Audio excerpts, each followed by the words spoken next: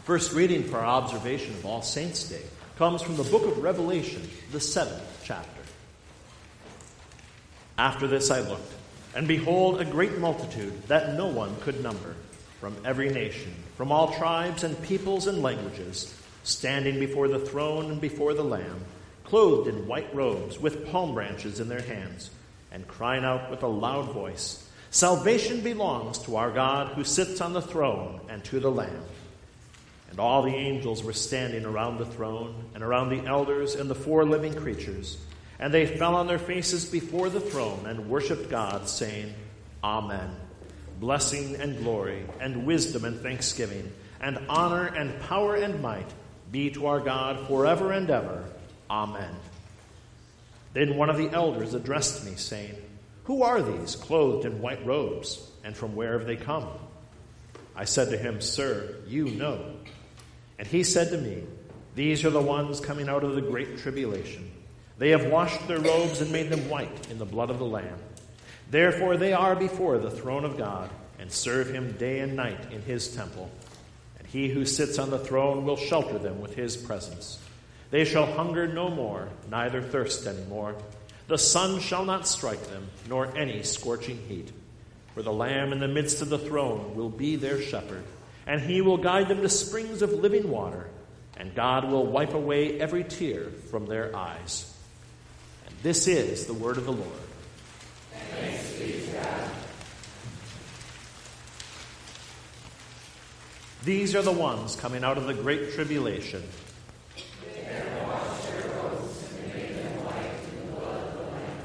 Blessed are those whose strength is in you.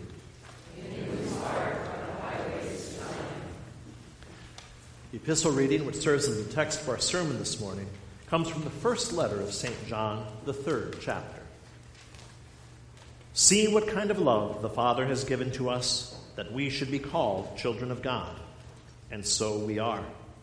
The reason why the world does not know us is that it did not know him.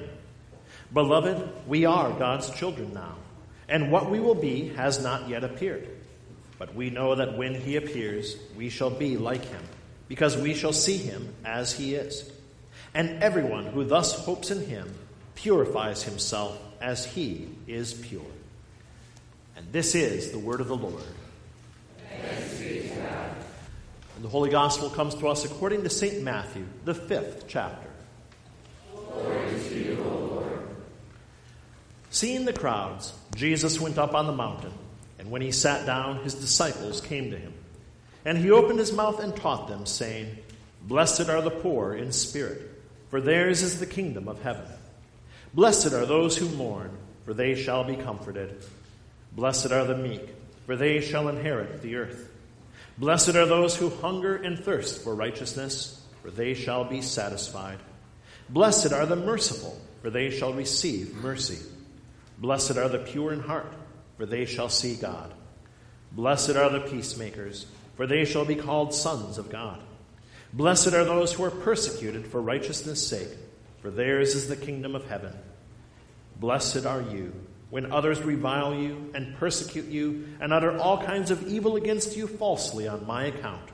Rejoice and be glad, for your reward is great in heaven. For so they persecuted the prophets who were before you." And this is the gospel of our Lord. Praise to you, O Christ. Grace, mercy, and peace to you from God our Father, and from our Lord and Savior, Jesus Christ. Amen. Okay, kiddo, let's see what you've got. Now, if I'm helping a 6-year-old learn how to play t-ball, this is a perfectly acceptable thing to say. If I'm interviewing someone to be my corporation's next CEO, that's kind of an insulting phrase, isn't it?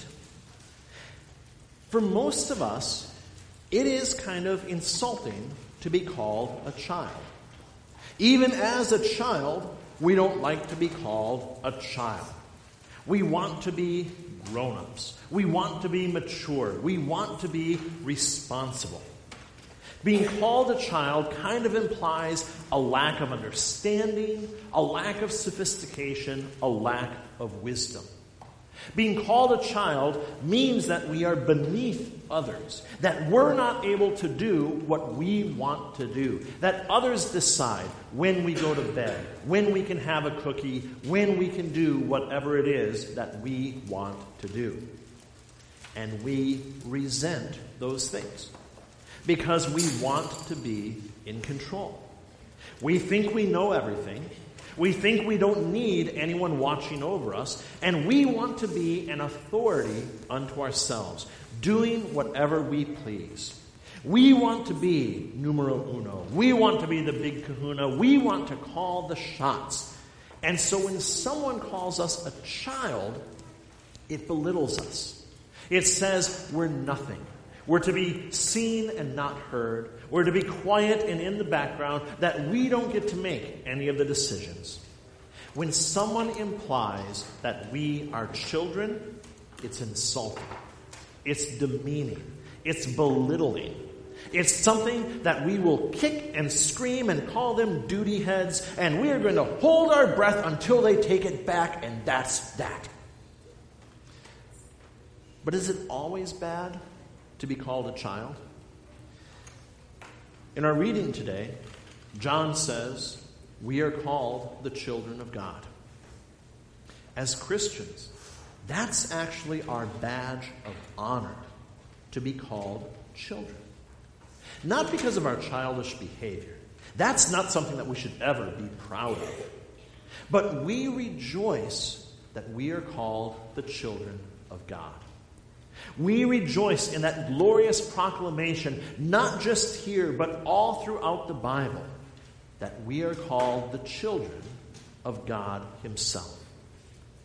You see, our sinful nature, it only sees what we assume are the negatives of being a child. It sees that we are under someone else's authority, and clearly that's a bad thing. It sees that we're limited in what we're allowed to do, and that's just not right because we should be able to do whatever we want.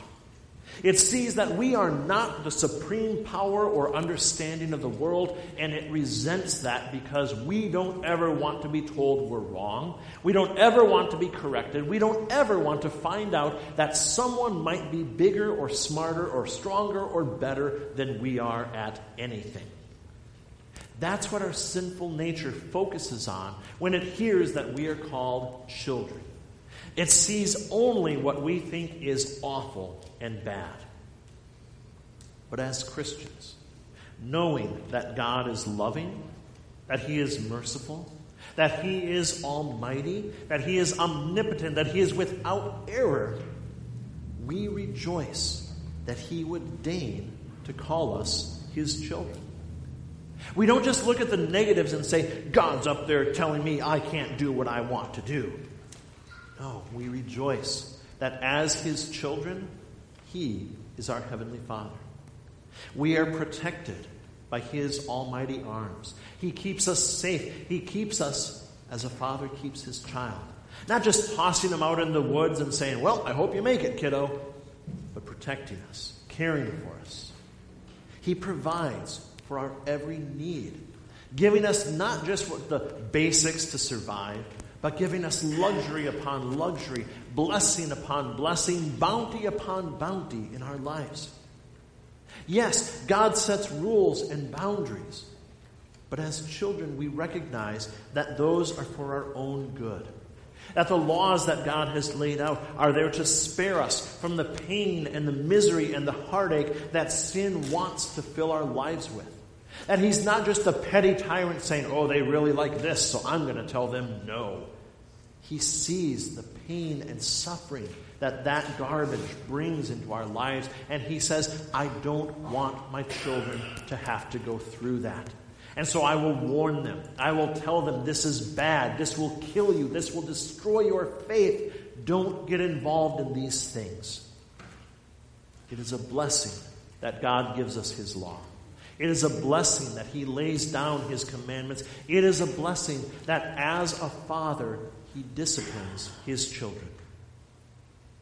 We rejoice that as His children, God speaks to us by His word, chastising us when we need it, loving us always, proclaiming that we have nothing to fear, telling us that when we put our trust in him, he is the ruler of all things. He is the King of kings and Lord of lords, and all things are held in his almighty hands.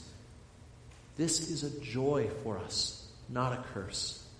It is not a curse to be called a child when we know that God is our Heavenly Father. But here's the beauty of what John writes. He says, behold the love that God has for us, that we are called the children of God. And so we are.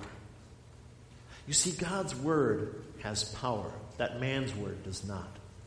When God created the universe, he didn't get out his universe-building Legos and put a whole bunch of pieces together. He spoke, and it was. God said, let there be light, and there was light. God said, let the land be separated from the water, and it was so. And so when God calls you his child, you are his child. You're not just called children by God, you are made the children of God. We aren't just called children, we are his children. It's not just this honorary title that actually means nothing at all, like when a university gives a speaker who visits them and says, what the heck, we'll call you an alumnus or give you an honorary doctorate, but it's a piece of paper and it really doesn't mean that much. We are made the full children of God.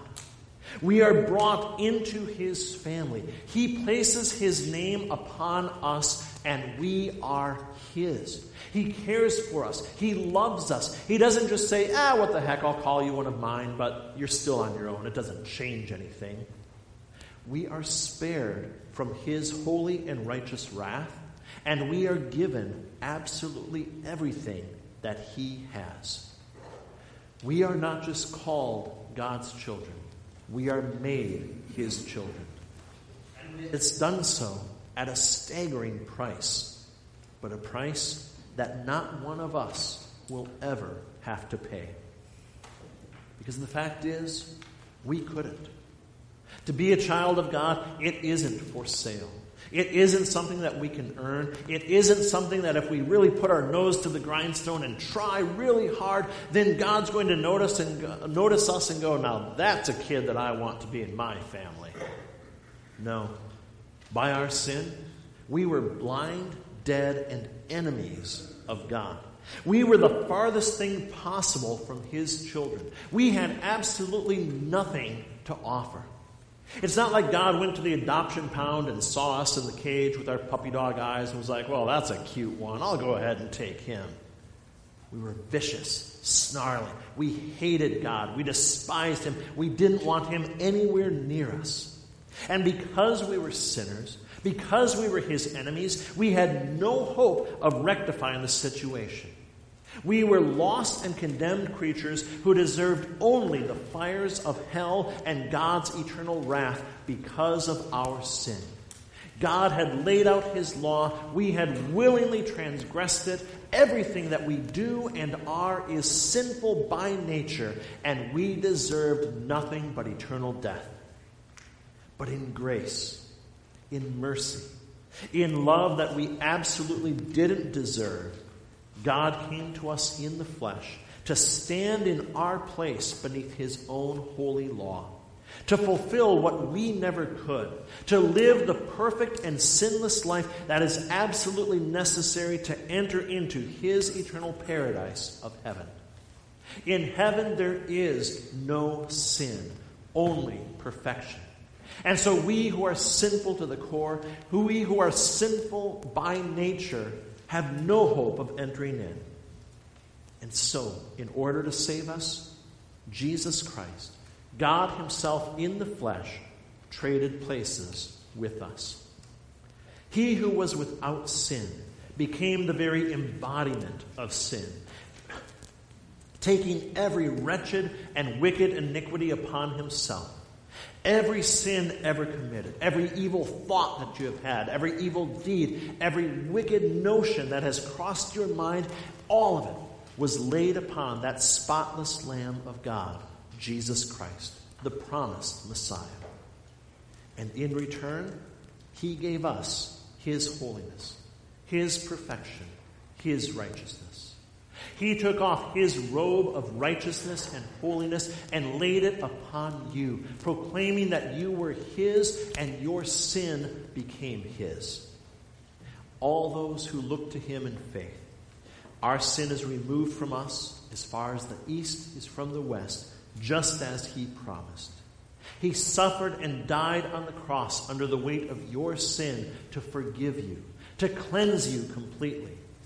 We are proclaimed innocent of all of our guilt because Jesus has paid our eternal penalty in full, not with gold or silver, but with his holy, precious blood, with his innocent suffering and death. Cleansed by the blood of Jesus Christ, redeemed from the clutches of Satan, proclaimed holy and innocent and righteous in the eyes of God, we now are called his children. And not just called, fully made. We receive the full benefits, the full inheritance of children of God. Everything that is his, he has bequeathed to us.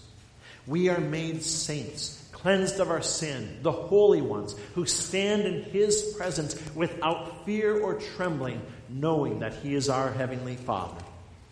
We are cleansed of all of our guilt and our iniquity, so the gates of heaven are open to us, and we enter into that glorious paradise knowingly. We are given absolute assurance of eternal life in heaven, not by anything that we've done, but by what he has done for us.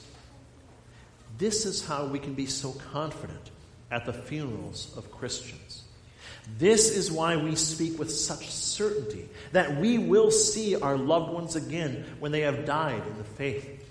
This is why we celebrate All Saints' Day, looking to the life of faith that those dearly departed that have left us this year and in all the years past, looking forward to that glorious reunion that we know will happen by the blood of Jesus Christ. Now, on the flip side of that, nothing is sadder for a pastor than doing a funeral for someone who showed no signs of faith. Now, we don't know for sure what happened in their heart in the last moments, but to rob themselves of a life of peace and certainty, to deny Jesus Christ for so long, to rob their loved ones of any certainty and leave them wondering, will I see them again? It is heartbreaking to not be able to give people the comfort that is so free, so available to everyone.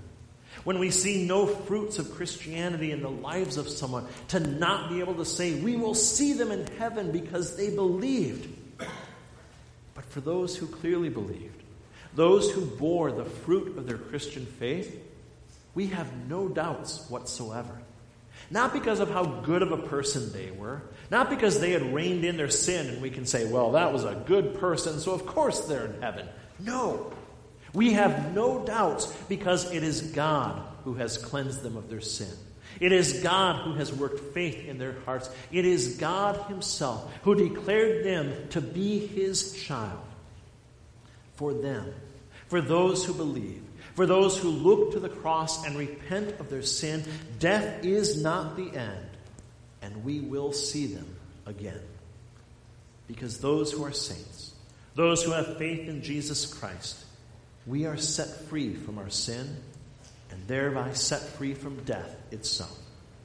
Just as Jesus Christ rose from the grave on that glorious Easter morning, our bodies too will rise to eternal life, to perfection, to be reunited with all of our loved ones who have died in the Christian faith, to hunger no more, to fear no more, to have every tear wiped away from our eyes. We will enter into his perfect paradise of heaven, to stand before his heavenly throne and sing his praises, joyfully serving our loving heavenly Father for all eternity. By his grace, we are his children. And he has given us not just a promise, but his kingdom. He has given us everything. He has given us life and forgiveness and grace and mercy and love when we deserved none of it. He has given us everything, by the blood of Jesus Christ. And so today and always, we celebrate the faith of those saints who have passed from this world to heaven. And we rejoice that we too have been made saints, even now as we walk through the valley of the shadow of death, even as we continue to struggle with our sin. We are cleansed. We are forgiven by the blood of Jesus Christ.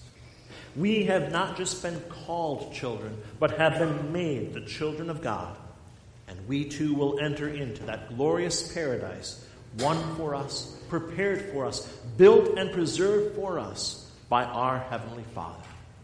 Not by what we've done, not by our saintly actions, not by anything that we have to offer, but by the cross of Jesus Christ alone, by his empty tomb alone. You are forgiven of every one of your sins, and eternal life in heaven is yours. Thanks be to God. Amen.